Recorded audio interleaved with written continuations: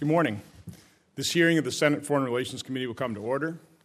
I want to welcome everybody, and we gather today to consider the nominations of 2 ambassadorships and two senior positions at the State Department. Mrs. Callista L. Gingrich is the President's nominee to be the U.S. Ambassador to the Holy See. Mr. Nathan Alexander Sales is the President's nominee to be Coordinator for Counterterrorism with the rank and status of Ambassador at Large.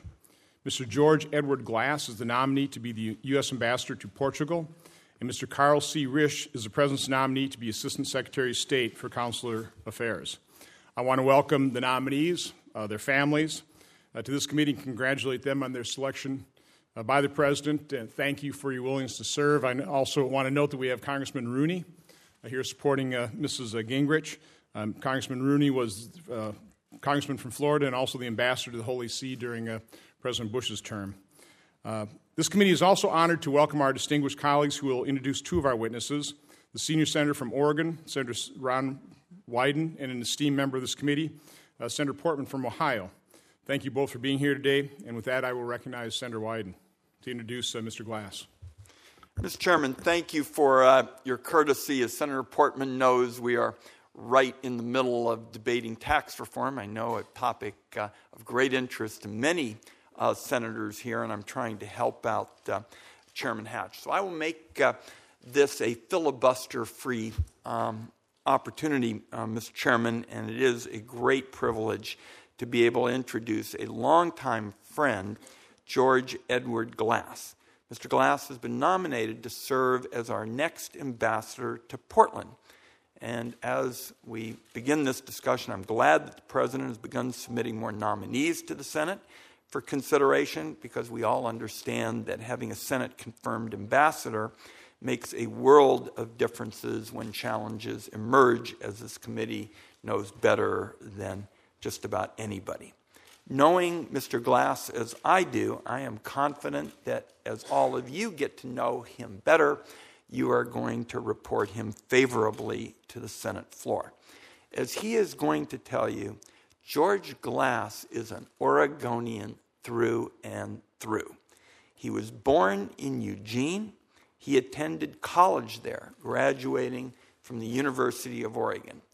Like me, he is a duck, and he has continued to be involved with the university, with the community, as he has been recognized as a pillar of Portland's financial, real estate, and tech communities. He's been involved in a number of projects to help our community. I'm particularly pleased that he has had a long interest in the Oregon Health and Science University. They play a lifeline in terms of reaching out to our community and to those who have really found it hard to access health care. He's been a trustee for the Oregon Health and Science University, a former president of the University of Oregon Alumni Association, and also a member of the Catholic Business Leaders Association. I just feel very strongly that as you look to Portugal and to that part of the world, we are going to need people who've demonstrated a track record of stepping up, being involved in their community, someone with expertise in a variety of areas, not just his chosen profession of finance, but healthcare with his background at the Oregon Health Sciences Center. And I believe that as you get to know him and confirm him after you've had a chance to hear from him, you will come to the conclusion I have, which is George Glass has values shared by Americans, by those in the country he seeks to serve, Portugal. And I very much appreciate my colleagues going out of order to extend this courtesy to me. And my guess is Chairman Hatch probably is grateful to you all as well as we try to keep matters proceeding in the Finance Committee. So thank you very much, Mr. Chairman, and I very much look forward to members of the committee getting to know George Glass as I have. I think you'll come to the same judgment I have. He will serve and reflect great credit on the United States in this position. Thank you very much. Well, thanks, Senator Wyden, for that great introduction and your strong support for the nominee. And as long as you're taking a look at my corporate tax reform, I really do encourage you to get out of here and get back to task at hand. Senator Portman. Thank you, Chairman Johnson, and I will be joining my colleague in a minute back down on the tax reform front, but I wanted to be here to welcome this distinguished group of nominees. Thank you for your willingness to serve. And to Mr. Risch and Mr. Glass, Mr. Glass, you've just gotten a nice accolade from someone who will help you not just in this committee, but in the vote on the floor. To Callista Gingrich, again, thank you for serving. You could have no better person behind you than former Ambassador to the Holy See, Francis Rooney, and that means a lot to all of us, and we're looking forward to supporting you. Finally, Nathan Sales. Mr. Chairman, he's from Ohio. Yeah, you wouldn't have guessed it. Did I tell you that he's from Ohio? But we're very proud of him. He is before this committee to be the next coordinator for counterterrorism at the State Department, so obviously an incredibly vital national security position that needs to be filled as quickly as possible. And by the way, in these national security positions, we need to have honorable, capable individuals who understand the importance of that mission, protecting the homeland, but also working with our allies to combat the threat of global terrorism. And so we're pleased to have you here. Did I mention he was from Ohio? Yeah, okay. Never hurts to mention again. Okay. Canton, Ohio, to be specific, also attended Ohio's Miami University. He then, for some reason, headed south and went to Duke Law School. Following law school, he did clerk for the Honorable David B. Sentell of the United States Court of Appeals for the D.C. Circuit, a very prestigious position. And he's no stranger to public service. He served in the Office of Legal Policy at the Department of Justice and then as Deputy Assistant Secretary for Policy at the Department of Homeland Security during the George W. Bush administration, where I also served. There he focused on intelligence, information sharing, terrorist travel. At DHS, he drafted critical legislation to improve the security of our visa waiver program, something that the chairman and I have had deep interest in his other role as chairman of the Government Affairs Homeland Security Committee. In the past few years, Nathan returned to the private sector and academia. He's been counsel at Kirkland & Ellis here in Washington, but also an associate professor of law at Syracuse University College of Law. By the way, he teaches and writes in the fields of national security law and counterterrorism law, among other areas, so superbly qualified for this position.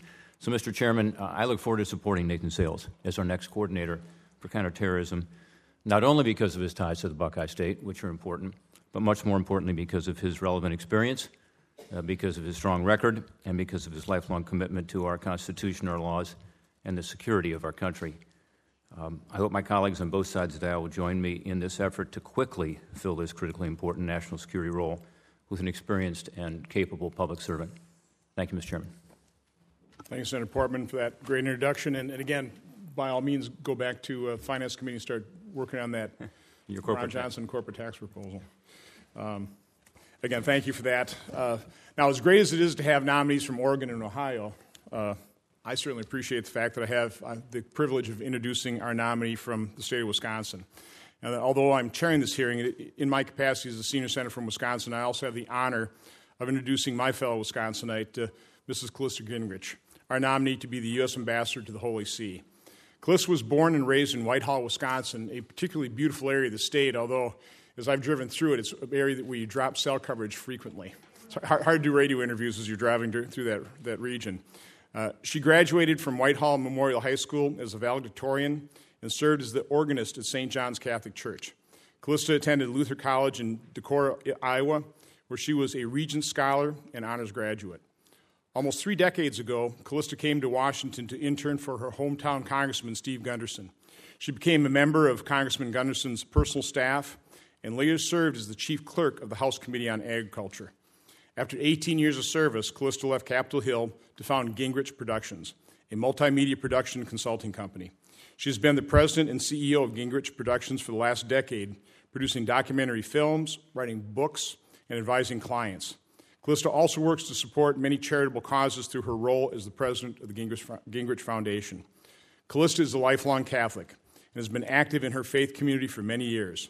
She has sung for 21 years in the choir of the Basilica, I mispronounced that, of the National Shrine of the Immaculate Conception here in Washington. As part of her work With Gingrich Productions, Calissa collaborated with church leaders to produce and host 9 Days to Change the World, a documentary about Pope John Paul II's historic 1979 pilgrimage to Poland. She also produced a documentary about Pope John Paul II's canonization. Calissa's interest in John Paul II is fitting, given her nomination. President Reagan's friendship with Pope John Paul II led to reestablish former relations with the Holy See in 1984, and together they helped orchestrate the fall of the Soviet Union. Since then, popes and American presidents have collaborated on a wide range of issues, including promoting human rights and respect for human dignity, interreligious understanding, and economic progress in the developing world. Calissa's understanding of the Catholic Church, her considerable experience in government and business, and her talents as a communicator make her an ideal choice to represent U.S. interests at the Holy See. I support her nomination and urge my colleagues to support her as well. So thank you, Mrs. Gingrich, for your willingness to serve. I'm also delighted to introduce Mr. Carl C. Risch of Pennsylvania, the President's nominee to be Assistant Secretary of State for Consular Affairs. Mr. Risch is a highly regarded Pennsylvania attorney and current acting chief of staff in the U.S. Citizen and Immigration Services. He was previously the field office director of the U.S. Citizenship and Immigration Services at the American Embassy in Seoul, South Korea. A senior immigration official abroad and in Washington, D.C. for over a decade, and a former consular foreign service officer with the Department of State, Mr. Risch is an expert on the responsibilities and challenges of managing consular affairs worldwide. With that, I would like to recognize the distinguished ranking member for his comments, Senator Murphy.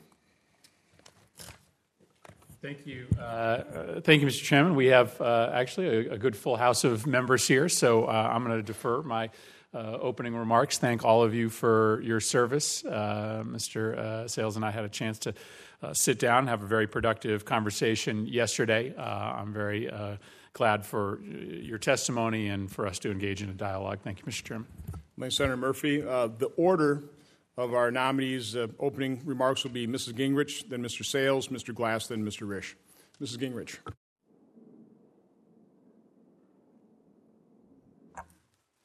Chairman Johnson, Ranking Member Murphy, and distinguished members of the Senate Committee on Foreign Relations.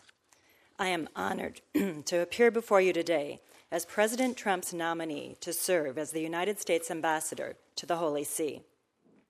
I am thankful to President Trump for the confidence and trust he has placed in me to be his representative at this important embassy. In addition, I want to express my gratitude to Secretary of State Rex Tillerson for supporting my nomination. It is a special honor to be introduced by Chairman Johnson from my home state of Wisconsin. Thank you. I am also grateful to appear before this committee today with the full support of my husband, Newt. As veterans of Capitol Hill, we both have great respect for your role in assessing and confirming those who represent the American people abroad. If confirmed, I look forward to working closely with the members and staff of this committee. Like the United States, the Holy See is active on a global scale. It is engaged on every continent to advance religious freedom and human rights, to fight terrorism and violence, to combat human trafficking, to prevent the spread of diseases like Ebola and HIV/AIDS, and to seek peaceful solutions to crises around the world. Those who serve in the State Department are known the world over for their patriotism and dedication. The professional staff at the U.S. Embassy to the Holy See exemplifies these traits. They work tirelessly to leverage the Vatican's global reach and to advance our strong bilateral relationship. Chargé d'Affaires Louis Bono and the embassy team did an extraordinary job preparing for and hosting the President on his visit to the Vatican in May. During that visit, President Trump and Pope Francis highlighted shared concerns, including the protection of Christian communities in the Middle East. Pope Francis has powerfully called on religious leaders and people of all faiths to unequivocally reject terrorism and violence in the name of religion. The Vatican and its organizations play an active role to troubled areas around the globe, from Venezuela to South Sudan to the Democratic Republic of the Congo, countries where the Holy See's support for peaceful solutions and democratic institutions directly benefits the interests of the United States. The Catholic Church is a unique global network, overseeing the world's second largest international aid organization, operating 25% of the world's healthcare facilities, and ministering to millions in every corner of the world. As global leaders, the United States and the Vatican must continue to work closely to advance our shared values of human dignity and freedom. This can only happen if we maintain and build upon a strong foundation of trust and mutual communication. If confirmed, I will continue this vital dialogue, which has been so important for the people of the United States and the world. I understand how the United States and the Holy See can act as a worldwide force for good when we work together. Several years ago, I had the honor of producing a documentary film entitled 9 Days That Changed the World. It chronicles Pope John Paul II's historic pilgrimage to Poland in 1979, an event that inspired the Polish people to renew their hearts, reclaim their courage, and free themselves from the shackles of communism. Producing this film required substantial work with key church leaders and other experts in the United States, Poland, and the Vatican. This film has been well received by the Catholic Church and is used in religious education programs throughout the United States. Most importantly, this film is a powerful example of the invaluable role the Vatican plays in international affairs. Recently, I produced another documentary film entitled Divine Mercy, the Canonization of John Paul II. These projects, along with my decades-long membership in the choir of the Basilica of the National Shrine of the Immaculate Conception, have given me the opportunity to build relationships with many church leaders, clergy, and religious scholars. These experiences have instilled in me the highest respect for the Holy See, a deep appreciation for the responsibility of this post, and confidence that the United States-Vatican bilateral relationship is a force for good and one that cannot be ignored. As a lifelong Catholic, business owner, documentary filmmaker, author, and former public servant, I am profoundly humbled at the prospect of serving my country as the United States Ambassador to the Holy See. If confirmed, I will work diligently to develop even stronger ties between the United States and the Holy See.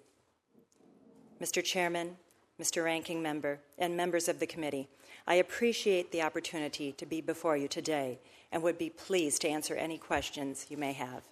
Thank you. Thank you, Mrs. Gingrich. Our next nominee will be Mr. Sales. Mr. Sales. Thank you, Chairman Johnson. Thank you, Ranking Member Murphy, and thank you, members of the committee, for holding this hearing today. It's an honor to be here with you this morning.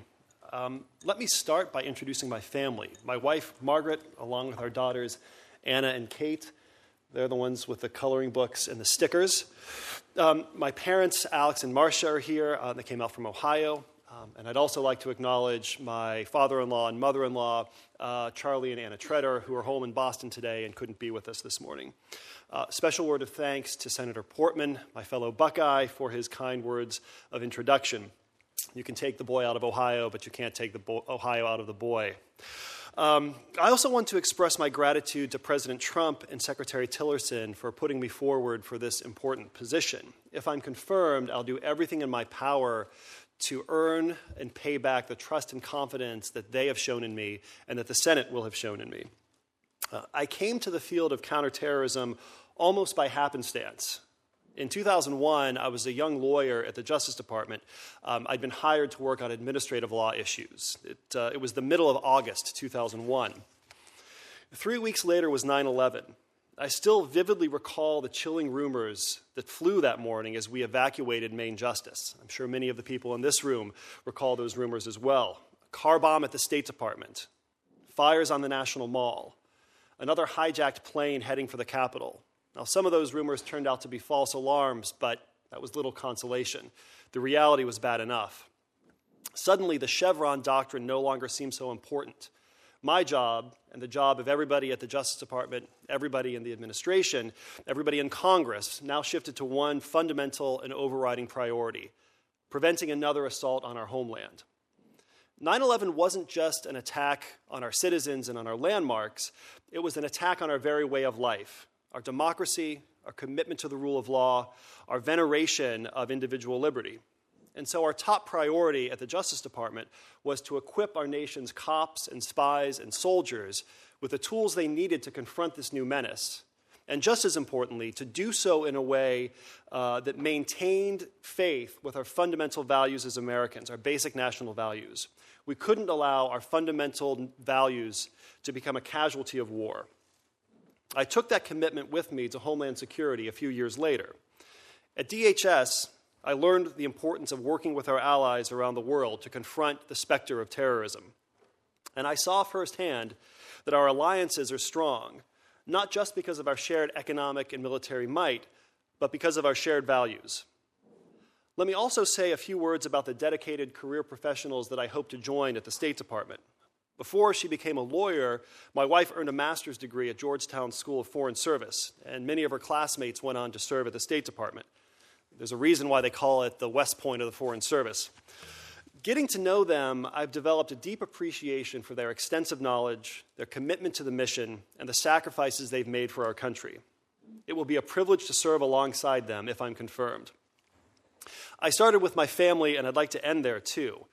I come from a long line of patriots. My father, Alex, was an ROTC cadet and a Navy officer in the tumultuous Vietnam era. During World War II, my grandfather, Clarence, served in the Army Corps of Engineers. He was stationed in England, which is where he met my grandmother, Agnes, an Army nurse. She actually outranked him, which is a fact that she never let him or anybody else forget. My other grandfather, Chick, was an infantry captain. He saw action at Normandy, helped liberate France, and earned a Bronze Star for valor and a Purple Heart. It was a great honor for me to carry on their tradition of service at Justice and Homeland Security. And it will be a great honor, if I'm confirmed, to continue their legacy at State. Thank you again, Mr. Chairman, Mr. Ranking Member, and members of the committee. I look forward to your questions. Thank you, Mr. Sales, and appreciate you introducing your family. I was remiss in not encouraging everybody to do so. So, Mr. Glass, if you have members here, please introduce them, and then look forward to your testimony. I will, Senator. Thank you. Mr. Chairman, Ranking Member Cardin, and distinguished members of the committee, it is with great humility and honor I sit before you today. I'm deeply grateful to President Trump and Secretary Tillerson for their trust and support in nominating me to be the ambassador to the Republic of Portugal. If confirmed, I'm committed to focusing all my energies to further the interests of the United States of America. If I could take a moment, I'd like to introduce my family, for without their support and love, I would not be here today. I'd like to acknowledge my wife, Mary, who's sitting here with me, who came out from Oregon. And I'd also like to acknowledge my 3 sons and their wives who are supporting me from afar. My oldest, Gordon, and his wife, Yao, currently live in Japan. He teaches English over there. My middle son, George, and his wife, Emily, are not here for the best of all reasons. They're due with their first child here in August, and that's actually our first grandchild.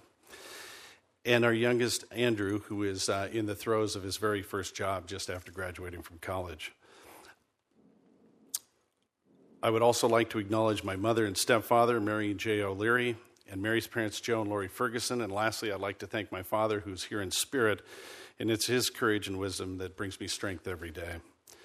I take seriously the representing the United States of America to the Republic of Portugal, which includes the Azores and Madeira. Portugal is amongst our oldest and most reliable allies. The history of our 2 nations has always been one of mutual respect and support. Portugal was the second nation to recognize America's independence, and our consulate in the Azores is the oldest continually operating consulate in the world. If confirmed, I also look forward to working with the outstanding personnel that currently serve our country in Mission Lisbon. Portugal's traditional geographic orientation to the Atlantic, the presence of 1.5 million Portuguese Americans living in the United States, and a strong pro-American sentiment across the political spectrum make the relationship between our 2 countries one of the 3 focal points of Portugal's foreign policy. This unique relationship has allowed us to turn to Portugal for political and material support in almost every peacekeeping mission the United States, NATO, and the United Nations has led since the end of the Cold War. If confirmed, it will be my job to lead Mission Portugal to further expand and enhance this political and economic relationship. More recently, the Republic of Portugal was hit especially hard by the 2008 global recession, to the point where a financial rescue package was adopted in 2011. Mary and I were in Portugal for an extended trip in 2014 and saw for ourselves what the wage and spending cuts and tax increases were doing to the business environment. At that time, unemployment rates were over 15%, and they were double that for young adults. What we witnessed on that trip endeared us to the people of Portugal for life. Even with the economic backdrop, they were focused on the same values we hold dear here in America: God, family, and the belief that hard work will ultimately help one to succeed. These observations were not unfounded. Merely 3 years later, Portugal is in the midst of a remarkable economic recovery. The United States is now Portugal's #1 trading partner outside the EU single market and the 5th largest trading partner overall. The most recent example of this resurgence in the bilateral trade occurred in 2016 when Portugal received the first ever shipment of liquefied natural gas from the United States to Europe. It is this newfound momentum in Portuguese business that makes it an exciting time to engage in commerce between our two countries. Lisbon is currently rated one of the hottest technology startup cities in the EU, and given my former position as president of Pacific Crest Securities, I'm uniquely situated to help partner U.S. and Portuguese businesses to build upon the technology boom we're seeing today. The emergence of small startups, incubators, and boot camps looks a lot like San Francisco Bay Area did in the late 80s and early 90s, and if confirmed, I can't wait to join the 200 strong at Mission Lisbon to help them in their endeavor to support and expand the business ties between the United States and Portugal. Lastly, if I may, I'd like to express my deepest sorrow for the families and friends for the over 60 dead and hundreds who were injured in the latest forest fire in Portugal. This has been a tragedy of great proportions, and it's seldom that we see this kind of tragedy today. Coming from Oregon, where timber and timber-based products have been historically one of our largest industries, I know the pain that a forest fire can render and the burden that an entire people can feel. Mary and I continue to include the families of those who perished and the brave firefighters who battled mightily in our prayers. I hope somehow, someday, we can help prevent something like this from occurring again in the future. Distinguished senators, once again, I'd like to thank each and every one of you for your time. Please have confidence that if confirmed, I will serve our great country, the United States of America, to the best of my abilities. Thank you. Thank you, Mr. Glass. Final nominee would be Mr. Risch. Mr. Rich. Chairman Johnson, Ranking Member Murphy, members of the committee, I'm honored to appear before you as the President's nominee to be Assistant Secretary of State for Consular Affairs. I am joined today by my family, my wife of over 22 years, Wendy Taylor Risch, who has supported me throughout my career and accompanied me on 3 overseas assignments. Wendy also worked for the Department of State as a spousal employee during 2 of my overseas tours. I'm also joined by my daughters, Annika Risch, a rising 8th grader, and Ilse Risch, a rising 6th grader. My family is the center of my life, and instilling in our children a sense of kindness and empathy, as well as a respect for public service, is a priority for us. I am grateful to the President and Secretary Tillerson for the confidence and trust they have placed in me. It is, without a doubt, the greatest honor of my professional life to be nominated, and if confirmed, I will devote all of my skills, experience, and attention to performing my duties. My wife and I are both natives of central Pennsylvania, where we were born, raised, and educated. I practiced law there for 8 years. My father, a veteran of the Korean War, worked for 30 years in a factory, now closed, which made automotive parts. My mother stayed home with me after my adoption. Being an adopted person, I have felt a special kinship with the abandoned, the orphaned, and the forgotten, and this kinship has influenced me throughout my life. For example, over the past 9 years, I have volunteered to serve on refugee processing trips for my agency, USCIS, in Thailand, Pakistan, Namibia, and Malaysia, where I worked towards the resettlement to the United States of hundreds of victims of persecution and torture. As an attorney and civil servant, I will bring to the Bureau of Consular Affairs the same values and principles that have guided my career for the past 22 years, a commitment to the rule of law, to efficiency, to justice, and to transparency. My entire career has been focused on serving the public, especially Americans living and working abroad, and to the equal and fair application of the law. I began my government service as a Foreign Service officer. My consular tour is one of the most professionally enriching and rewarding experiences of my life. I am grateful and honored to have had the opportunity to work with the dedicated men and women of the State Department, especially in the days and weeks after the attacks of 9/11. In 2006, I returned to public service as a civil servant with U.S. Citizenship and Immigration Services. It is at USCIS where I expanded my knowledge of immigration and nationality law. I rose through the ranks at USCIS, first as an appeals officer, then as a manager, and finally as chief of staff of the agency. In 2013, my wife and I made the decision to return to international service, and I have spent the past 4 years serving USCIS in our embassies in the Philippines and in South Korea. During those years, I had the pleasure of working side by side with consular sections throughout the world. I remain a dedicated civil servant to this day. If confirmed, it will be a privilege of a lifetime to lead the fine men and women of the Bureau of Consular Affairs. Consular officers are our first line of defense in our efforts to protect our country from those who will do us harm. And they are among the hardest working, most dedicated, and bravest employees in government service. They work in dangerous, uncomfortable places, all to serve the American people. This work is both complex and emotionally taxing, and I am immensely proud to say that I was once one of them, even for a short period of time. Since my days as a consular officer, so much has changed for the better at the State Department. A suite of interagency security review processes, continuous vetting of applicants using updated technology, biometrics capturing, a longer and better training program, a serious commitment to fraud detection, close cooperation with the Department of Homeland Security, and a culture of making national security a number one priority. This has strengthened state's shared mission to protect our homeland. Every visa decision the State Department makes thousands of times a day is a national security decision. If confirmed, I will strive to make sure our officers continue to have the training, resources, and leadership necessary to accurately adjudicate applications in accordance with the laws of the United States, while also facilitating legitimate international travel and protecting our national security. Should I be confirmed, I commit to working with members of this committee and to being responsive to your questions and concerns. Thank you for your time, and I look forward to your questions. Thank you, Mr. Risch. I want to thank all the nominees for your testimony. Ms. Glass, by the way, congratulations on your soon-to-be first grandchild.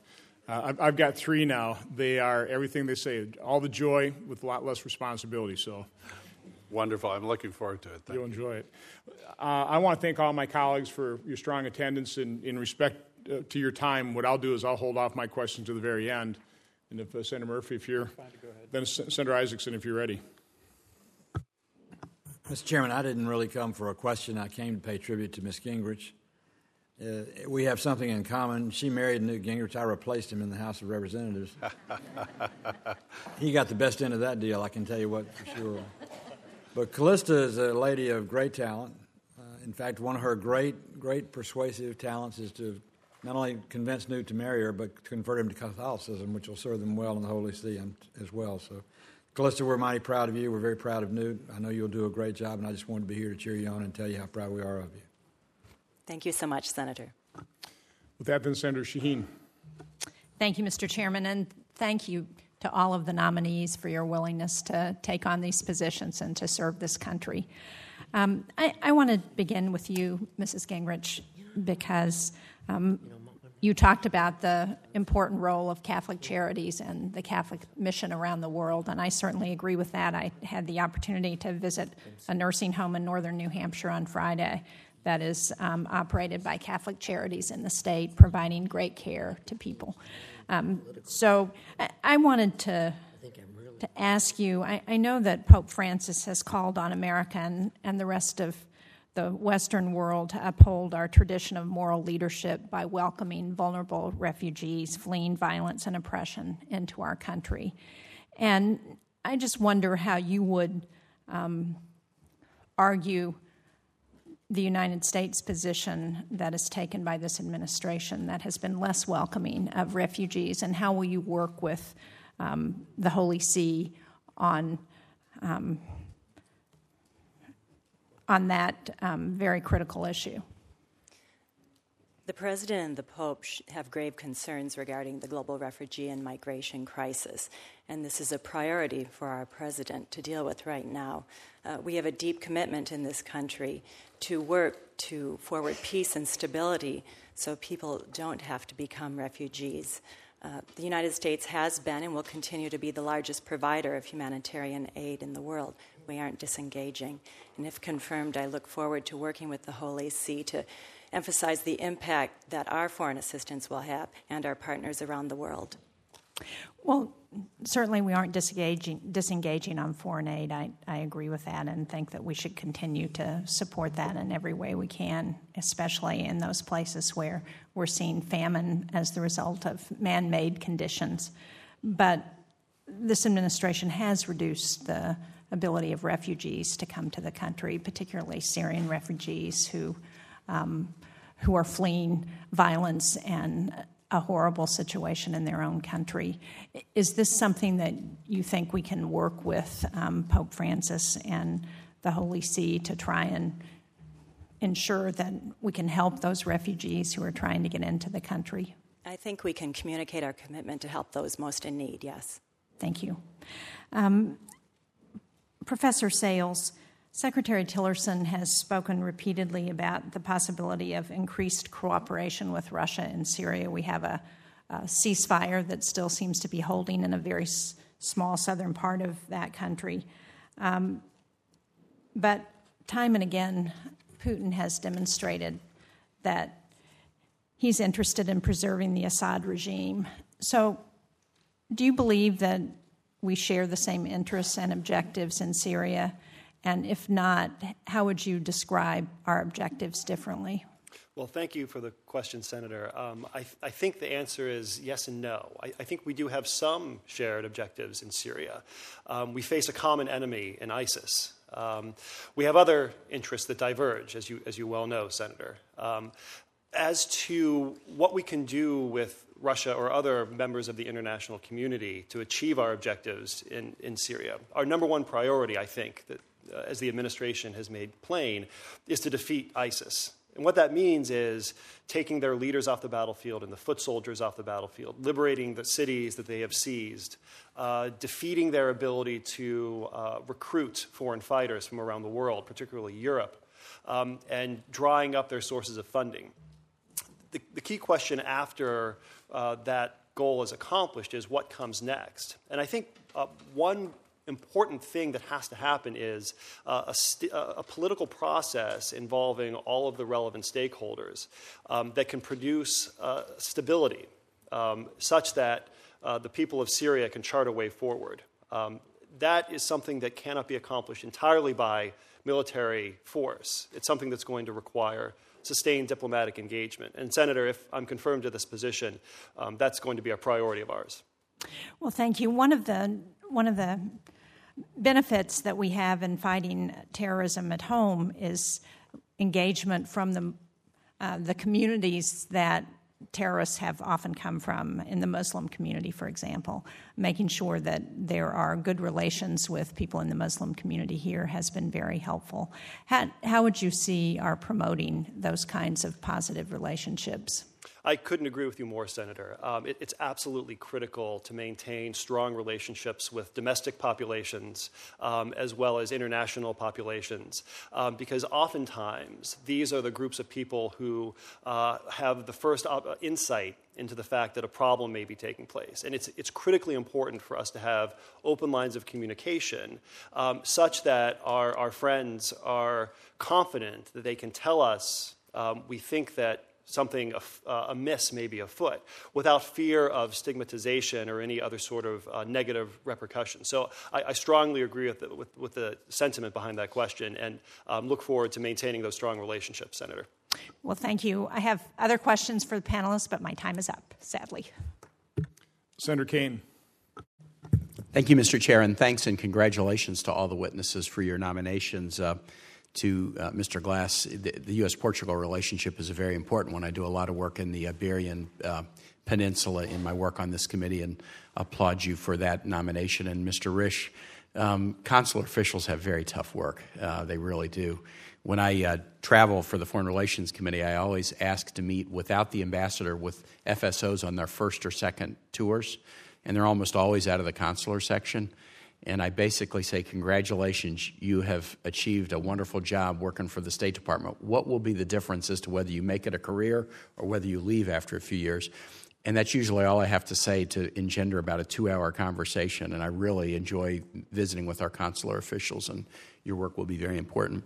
A question or comment for each, Mr. Sales and Ms. Gingrich. Ms. Gingrich, I'm very happy your answer to Senator Shaheen's questions about refugees. I was at the Vatican in February and had an opportunity to meet briefly with the Pope and then with other Vatican officials purely on the refugee issue. And in my conversation with the Pope, I thanked him for his leadership. Obviously, a key aspect of his speech to Congress in 2015 was about refugees. He had given a speech the day before my visit in Rome focused on refugee issues. And he was pleading with the United States, please be a leader on these issues. I was thanking him for his leadership, but he wasn't just going to accept a thank you. He wanted to put an ask on our shoulders. And as you know, there's so many issues in this important bilateral relationship, but I know that will be an important one. I'm worried you are not the budget official, so I completely get this. You play the hand that you're dealt by a president's submitted budget and also the budget that Congress comes up with. But the cut to the Refugee Bureau proposed in the president's budget, the Refugee Bureau within the State Department is 31%. And I think that sends a very loud message. Rhetoric sends a message, and budget send messages. Probably the two most significant messages you can send are with the rhetoric and with the budget. And we're sending a message. I hope that it is the will of this body to do some repair on that budget, so the message that we send is not one that we're reducing America's traditional commitment to those issues. And I take you, because of your background, the comments you made to Senator Shaheen, that you'll do all you can to advance our longstanding policy of being a Statue of Liberty nation that welcomes people who are oppressed. I appreciate your commitment to that. Mr. Sales, let me just ask you this.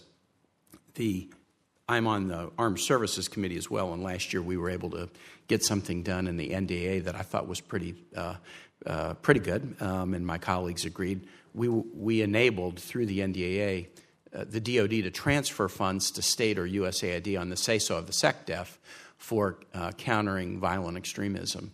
If the SecDef felt like, well, I think state or USAID can do a better job at this than us. So in particular areas, it's really been more in the expertise of state or USAID to do particular programs that could counter violent extremism, and sometimes the state and diplomatic touch is better than the military touch. And so if the SecDef agrees, there's now transfer authority, and I hope that that's something that you will look at. But I have noticed there has been some discussion of stripping away some CVE aspects of the administration's counterterrorism strategy. To your knowledge, and I know we're not presuming nomination, so you're not there yet, but will CVE remain a strong priority of the CT Bureau at the State Department? Yes, Senator.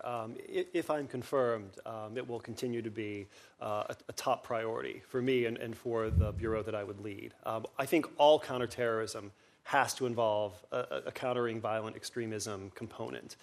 Terrorism is a global problem that presents all sorts of different facets. And some of those facets require different kinds of solutions. Sometimes military solutions are required. Sometimes law enforcement solutions are required. But it's not just hard power that has to be deployed to counter ISIS, Al-Qaeda, and other like-minded groups. We also have to use the softer tools in the national toolkit, such as moral suasion, such as engaging at the community level, such as providing off-ramps for those who might be tempted to take a path towards radicalization. So I'm grateful for this capability that you and others have worked to build in the State Department. And if I'm confirmed, I'll continue the good work that's been done, Senator. And Ms. Gingrich, if I could just go back, because you have a communications background too, and of course CVE is an important priority of the Vatican as well. Could you talk a little bit about, and it's my last question, how you see your role as ambassador to the Holy See and what you could do in the bilateral relationship with the Vatican to counter extremism? Well, it's very exciting to have the opportunity, if confirmed, to be working at an embassy, to lead an embassy that has a global influence and works on a global scale. I'm very interested in working on projects to advance religious freedom, to fight terrorism and violence, to combat human trafficking, to fight diseases like HIV/AIDS and Ebola, and to work on, to seek peaceful solutions to crises around the world. So this is an awesome opportunity if I am confirmed. There are many issues in which that we do agree. We have a very strong bilateral relationship with a shared agreement in many issues. Of course, there are always issues where diplomatic partners don't agree, but I look forward to working on those issues of our shared policy opportunities. Senator Menendez. Thank you, Mr. Chairman. Congratulations to all of you. Mr. Risch, in 2007, you appeared before the House Subcommittee on the Civil Service, Census, and Agency Organization of the Committee on Government Reform. In a hearing titled Strengthening America, Should the Issuing of Visas Be Viewed as a Diplomatic Tool or Security Measure, you said, and I quote, "During my tenure as unit chief, I adjudicated approximately 25,000 visa applications. I resigned in May of 2002, even though I received top evaluation and a challenging onward assignment.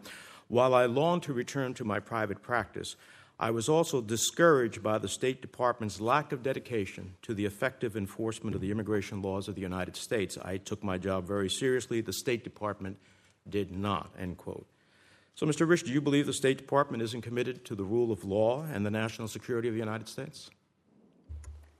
Thank you, Senator, for the question and for the opportunity to address that testimony. I will point out that the testimony was in 2002, not in 2007. So it was 15 years ago that testimony took place. It was during the time when Department of Homeland Security was just being stood up. It was in the almost the immediate aftermath of 9/11. I believe a lot has changed at the State Department in 15 years, and I'm very enthusiastic about the future of the way the Bureau of Consular Affairs will be doing its or fulfilling its function with interagency cooperation, continuous vetting. So I don't want my time to expire. I have a lot of candidates here. Do you believe the State Department is committed to the rule of law and the national security of the United States? Currently, Senator, I absolutely do. All right. Now, let me ask you, you went on the same hearing to say the fact, this is a quote, "The fact that even I was terrified by states' incompetence and apathy towards law enforcement proves just how far this problem has progressed. I urge the Congress to support the transfer of the visa issuing function from State's Bureau of Consular Affairs to the new Department of Homeland Security, a department that will be committed to the rule of law and the national security of the United States." Now, PRM's mission is to provide life-sustaining assistance to those who are persecuted, uprooted people by working through multilateral systems to build global partnerships, promote best practices in humanitarian response, ensure that humanitarian principles are thoroughly integrated into U.S. foreign and national security policy. For example, refugees and migration are important policy issues in our bilateral relations with countries like Turkey and Iraq. So do you believe that the Department of Homeland Security, which is notoriously bloated with a whole host of dysfunctional components, should be responsible still to have the visa, the very essence of the department you're being nominated to be transferred to the Department of Homeland Security? Well, 15 years ago, Senator, I stand behind my testimony. It was a completely different time, and there were a lot of talk about consolidating different things into the Department of Homeland Security. Currently, I watched the Deputy Secretary testify yesterday that it's currently not the intent of the Department of State. I'm not asking you what their intent is. I'm asking you your view. You're being nominated for this position. My view is I follow the leadership of the Department of State if confirmed. But as of today, I intend to lead the Bureau of Consular Affairs as it is currently formed. I believe that I will be, if confirmed, a strong leader of all functions of the Consular Bureau, including the visa function. Mr. Sales, since 9/11, the United States has been developing and redeveloping strategies to counter terrorism and violent extremism. Our experiences in Iraq and Afghanistan leave very little doubt that extremist ideologues and terrorists flourish, find the best recruits in areas of conflict, poverty, and where people have no hope for the future. The 2016 State Department and AID Joint Strategy on Countering Violent Extremism outlined 5 objectives. And in those objectives, they talk to those very issues that I just spoke about. So my question is, how do proposed cuts to the State Department and USAID programs that are the foreign assistance tools that advance the goals of combating terrorism and violent extremism actually in line with our very own policy? Well, thank you for the question, Senator. I've spent some time in academic bureaucracies. I've spent some time in government bureaucracies. And in my experience, it's usually the case that they can afford to tighten the belt a bit. Now, as far as the overall State Department budget is concerned, Senator, Congress has the power of the purse under the Constitution. And so Congress will have to decide the levels at which it wishes to fund these activities. Yeah, my problem with these answers is that you all want to kick the ball to someone else, but your nominations are in essence going to be part of policy decision-making. You'll be in a room to be able to advocate at the State Department and interagency issues. And so simply saying that the Congress has the power of the purse, I'm fully aware of that. The question is, what is your advocacy at a given point in time? Are these the essential programs that are necessary, as Secretary Mattis has said, that these are how we fight these ideologues? This is a guy who's a general. So I would like to get better answers than that. And finally, if I may, Mr. Chairman, Mr. Glass, we have a lot of Portuguese Americans in New Jersey and from the Azores, an extraordinary group of citizens, have done extraordinary things in communities. Have you visited Portugal? I have.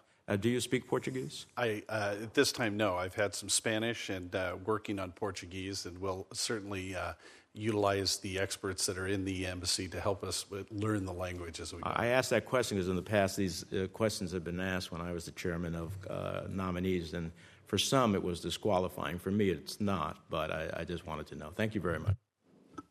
Mr. Glass, why don't you take this opportunity right now to provide some comfort to Senator Menendez. Talk about your experience in your trip to Portugal that you conveyed to me in my office. Well, the trip that Mary and I took to Portugal was 3 years ago. We were on a pilgrimage to Fatima, and when we got there, it truly transformed our lives. It transformed the way we look at each other. It transformed the way we look at our religion. And as we traveled throughout the country, we realized the hospitality of the people there was extraordinary. And this is at a time that 3 years ago, they were under a very severe recession. They had an austerity program that was enacted. And so there was a lot of unemployment, yet that didn't stop everybody from welcoming us there. And so we knew at the time when we left that we frankly left a big piece of our hearts there and that we wanted to come back. And we just certainly had no idea we'd be possibly coming back if confirmed in this role. But Portugal is very important to us, and we look forward to serving the United States in Portugal. Senator Udall. Thank you. Thank you very much, Chairman Johnson. New Mexico, my home state, has one of the oldest Catholic traditions in the country, and it's been over 400 years since the Catholic Church was first established in the state of New Mexico, which obviously wasn't a state at that time. Those traditions still run very strong in the state, and like Pope Francis, many New Mexicans have a strong reverence for St. Francis de Assisi. In fact, the Catholic missionary efforts in New Mexico were started by the order named for him, the Franciscans. The full name of my hometown of Santa Fe, the oldest capital city in the country, is also named for St. Francis. Its full name is La Villa Real de la Santa Fe de San Francisco de Assisi, the royal town of the Holy Faith of St. Francis of Assisi. The traditions of St. Francis run strong in New Mexico. The Pope honors this saint by taking his name and working in his tradition. Writing in his encyclical Laudato Si, or Praise Be to You, and it was subtitled On Care for Our Common Home, Pope Francis stated, "I believe that St. Francis is the example par excellence of care for the vulnerable and of an integral ecology lived out joyfully and authentically. He is the patron saint of all who study and work in the area of ecology, and he is also much loved by non-Christians. He was particularly concerned for God's creation and for the poor and for the outcast. Those are the words of the Pope. The Pope gifted his encyclical on climate change to President Trump when he visited the Pope at the Vatican. Pope Francis, in Laudato Si and many other occasions, has called on Catholics and people from every faith to work together to address climate change and protect the environment. In New Mexico, my constituents are at the front lines of global warming, and we're already beginning to see the impacts of extreme weather events. Ms. Gingrich, could you share your thoughts on Laudato Si and how you would dialogue with the Holy See regarding climate change and what Pope Francis calls a dialogue about how we shape the future of the planet? Well, the Pope and the President share a great concern about our environment. President Trump wants to maintain that we have clean air and clean water and that the United States remains an environmental leader. As President Trump said, we will disengage and pull out of the Paris Agreement and either re-enter the Paris Agreement or an entirely new agreement, one that is fair to Americans. If confirmed, I look forward to working with the Holy See as the United States pursues a balanced approach to climate policy, one that promotes American jobs, American prosperity, and energy security. Yeah, and I really believe the essence and core of diplomacy is listening and having an open mind, and I hope that you will go over there with that approach and listen to the Pope. The Holy See's played an important role along with the United States to engage Cuba and to improve relations with our island neighbor. Cardinal Ortega in Cuba and Pope Francis have used the dialogue to help resolve differences between the United States and Cuba. What are your views on this dialogue, and would you be willing to work with the Vatican to increase ties between the United States and the Cuban people? Well, we certainly appreciate the Holy See's concern for a better relationship between the United States and Cuba. And if confirmed, I look forward to working with the Holy See to advance religious freedom and human dignity and human rights in Cuba. Yeah. Do any of the other panelists have a view on the Pope's encyclical on climate change? I take that as no, all three. Okay, thank you very much. Senator Murphy. Thank you, Mr. Chairman. Thank you all for being here. I wanted to follow up on Senator Menendez's line of questioning, especially to you, Mr. Risch, and to you, Mr. Sales, because it's an important point. You are going to be asked for your opinion. In fact, you are being nominated to your positions because of your policy expertise in both of these areas. So he is right. It simply is not enough to suggest you are going to follow orders. It's important for the nominating committee and for the Senate to know what advice you are going to be giving. So, Mr. Risch, let me just drill down to ask you to answer a question that you haven't answered yet, which is if you are asked for your opinion as to whether states should retain function over visa responsibilities or it should be shifted to the Department of Homeland Security, what will your advice be? Thank you, Senator. This has been a subject of debate for quite some time. My understanding is currently the debate is framed around government efficiency. When I've seen this proposal bubble up, usually it's been in the context of these efficiency initiatives and brainstorming sessions. I cannot speak to whether or not it would bring a certain efficiency to move that function from one department to the other, and I don't intend to advocate for that. I'm simply not in a position to make that efficiency call around that function. My concern in the past in criticizing the State Department was around a lack of respect for consular work, around national security concerns, and around the rule of law. I believe those issues have been addressed. So I do not intend to advocate for that change based on any concern around the way the State Department does its job. Okay. I think that's fairly clear. It's important for us to understand whether you're being nominated to this position to effectively end the functionality, and I hear you to be saying that that is not your intent. It is not my intent, Senator. I do not intend, if confirmed, to lead a diminished Bureau of Consular Affairs. I intend to lead a bureau that I believe will probably be gaining responsibility and importance in protecting our country. Thank you. Mr. Sayles, I appreciate your answer around efficiency. I don't think any of us disagree that every bureaucracy can get more efficient, but that's not what's happening to the Department of State. This is a strategic focus on a greatly diminished capacity. And specifically, some of the biggest cuts happen under your portfolio. So there is a 10% cut in funding for the Counterterrorism Bureau. But then more damaging, there is a 30% cut to Nader funding proposed in the president's budget, and that's foreign aid for counterterrorism activities at state. That budget request moves a $1.1 billion fund down to a $680 million fund. Do you think that you can effectively carry out the set of responsibilities you are given with a 30% cut to Nader funding, which seems to go beyond just those savings that can be captured by efficiency? Sure. Thanks for the question, Senator. I'll answer it as best I can from my vantage point as an outsider, somebody who has not yet gotten a great deal of visibility on the internal deliberations on these very important questions. So with that caveat, what I can tell you is if I ever thought, and we talked about this yesterday in your office, Senator, so I can assure you that if I ever thought that I didn't have the resources I needed to do the job to which I had been confirmed, I would have no hesitation whatsoever about raising that concern with my superiors and advocating for what I deem to be necessary.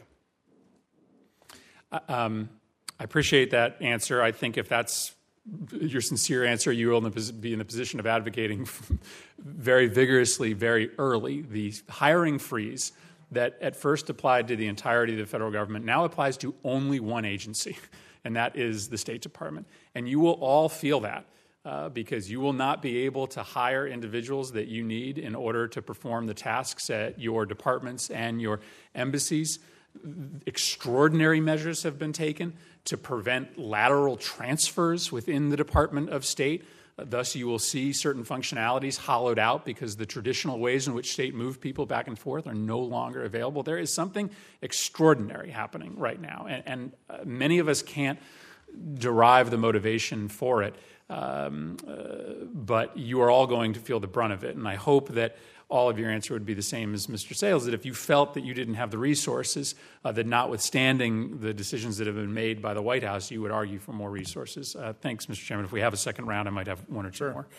Well, before I turn it over to Senator Merkley, as long as we're on the subject, Mr. Sayles, talk about your experience at DHS and the coordination that's going to be incredibly important between Department of State and DHS. And I think that's a legitimate discussion point in terms of where are these activities best carried out.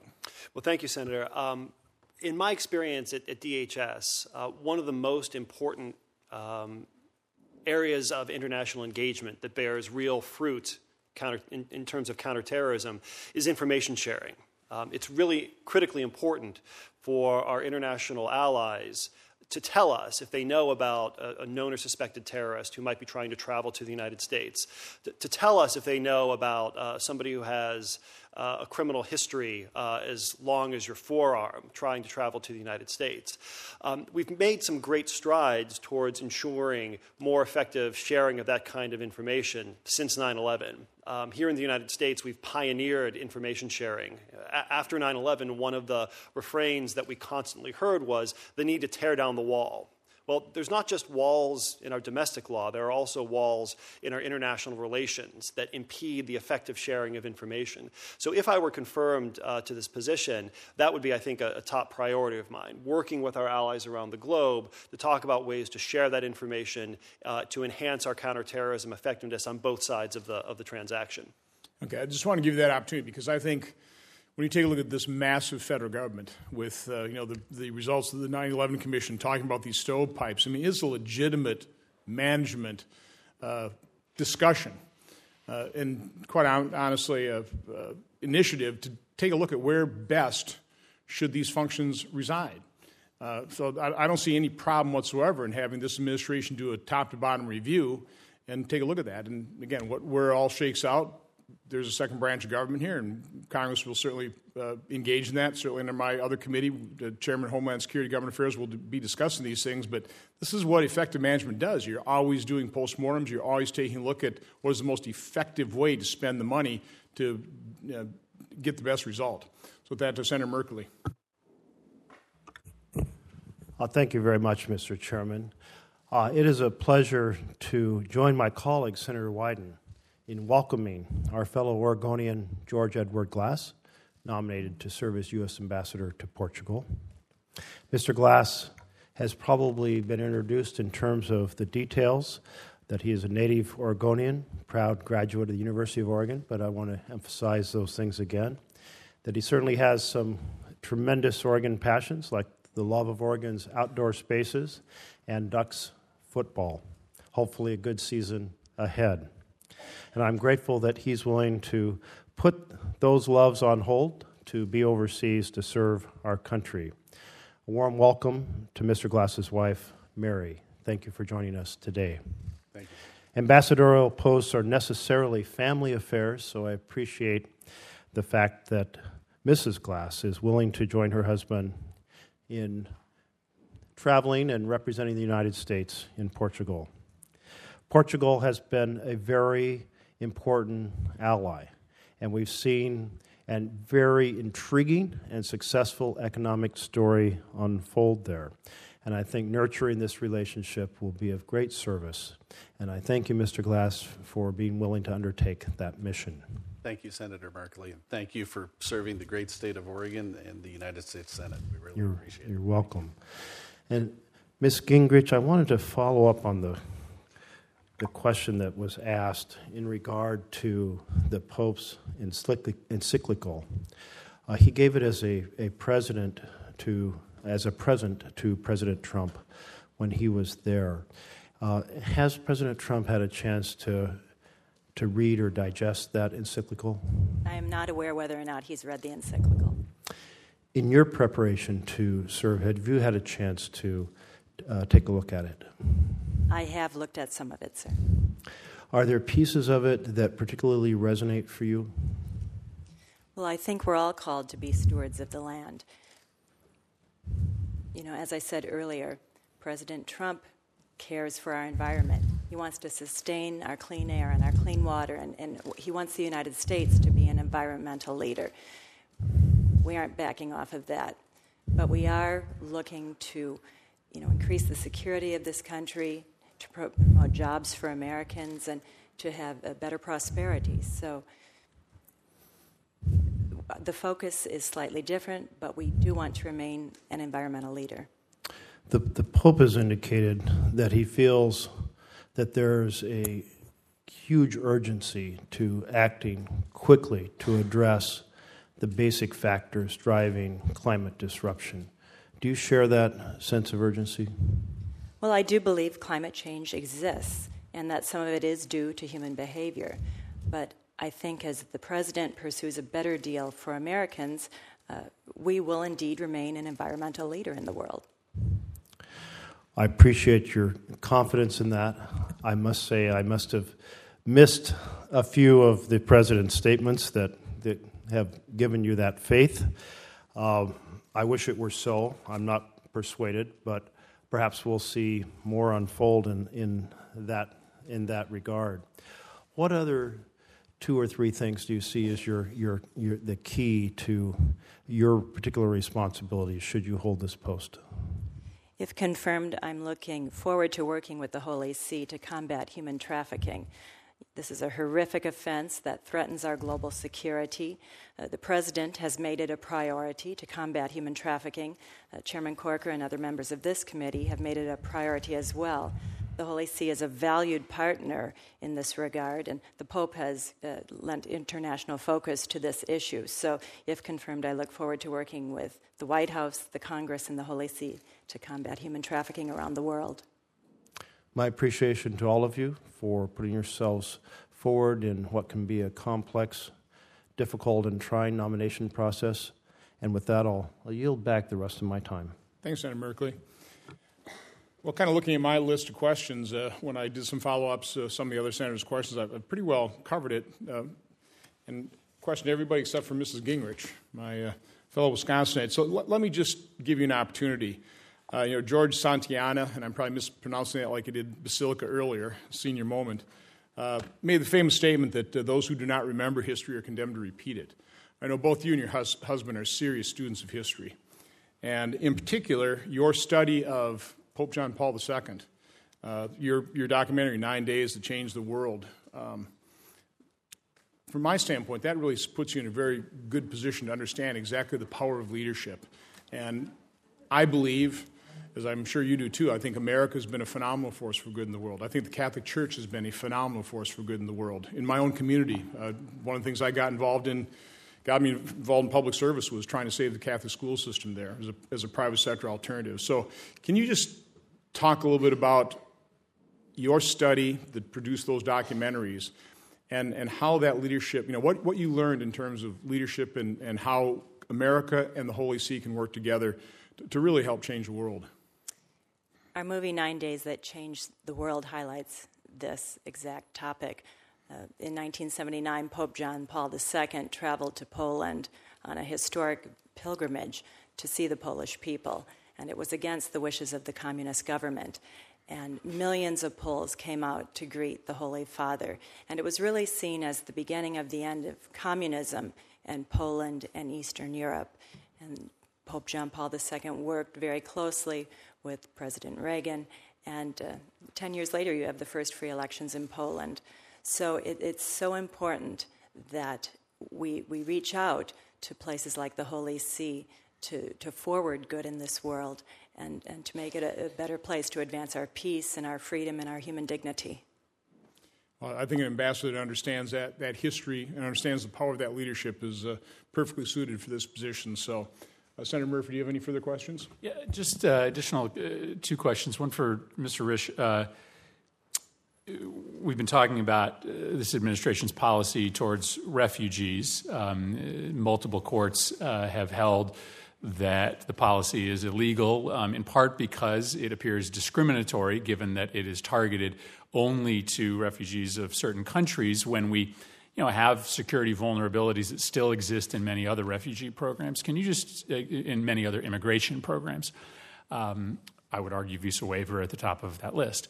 Can you speak to whether you believe that the only means of protecting this country is an outright ban on refugees, or whether you believe that at some point there is going to be an amendment of this policy by the administration, maybe advocated by you once you're in place, to provide amendments, additional screening within the program to allow it to restart? Do you need the ban, or can you make changes to the program that satisfy the concerns that many people have about it? Thank you, Senator. As for refugee policy, I'll point out that really isn't something that would fall underneath the Bureau of Consular Affairs. Right. It would really be under PRM and their relationship with, my agency now, USCIS. As for vetting, at least in the refugee context, I can speak as someone who has done refugee interviews over many years, that the interviews are very detailed and go into great detail about their persecution story and their biographic data. And every one of them is spoken to by an American officer. So as for whether or not refugees are screened, they most certainly are, in the sense that they're spoken to at great length about their qualifications. As for the current situation with travel pause from certain countries and the way that is playing out, I certainly support any kind of steps that are necessary to review our national security posture and take a look at whether or not our vetting processes are sufficient to protect the United States. And Mr. Sales, let me ask you one specific question, and then I'll defer to written questions for the remainder. We talked a little bit in my office about some of the current conflicts in the Middle East today. The most recent intelligence estimate provided to Congress shows that AQAP, which has always been the most lethal and most homeland-oriented arm of al-Qaeda is growing stronger and stronger inside Yemen because of the civil war. Under the Obama administration, there was a robust political process that Secretary Kerry was leading to try to end that violence and to try to end the benefit that was being provided to AQAP. I've talked to all of the players inside that conflict, and none of them see that political process happening today. It is by and large dead, in part because the Saudis feel empowered by the green light they interpret as to have being given through the president's visit there. Can you just speak to the importance of a political process inside Yemen and the danger of allowing for this civil war to persist, given the growth of AQAP during that time? Well, Senator, I couldn't agree more with the premise of your question that a purely military solution is never going to achieve the counterterrorism gains we need. What's needed is a stable environment, because as you put out, terrorists thrive in political vacuums. That's the lesson of Afghanistan. That's the lesson of Libya. That's the lesson of Iraq. And so diplomatic engagement, I think, is absolutely essential to ensure that we have a durable and stable status quo in Yemen, to bring the fighting to an end and empower local players to gain control over territory and borders. That's the only way you're going to get AQAP under control, Senator. Thank you, Mr. Chairman. Thanks, Senator Murphy. Again, I want to thank all the witnesses for your testimony. Congratulations again on your nominations. I want to congratulate the President. Really, I think the selection here, your unique backgrounds and capabilities, I think, suit you well for the positions to which you've been nominated. Thank you for your willingness to serve. I want to thank your families. You'll probably be seeing less of your loved ones. These are serious responsibilities. But again, thank you very much. With that, I've got to find the secret words here. Do we have questions for the record? Okay. Now, for the information of members, the record will remain open until the close of business on Thursday, July 20th. This hearing is adjourned.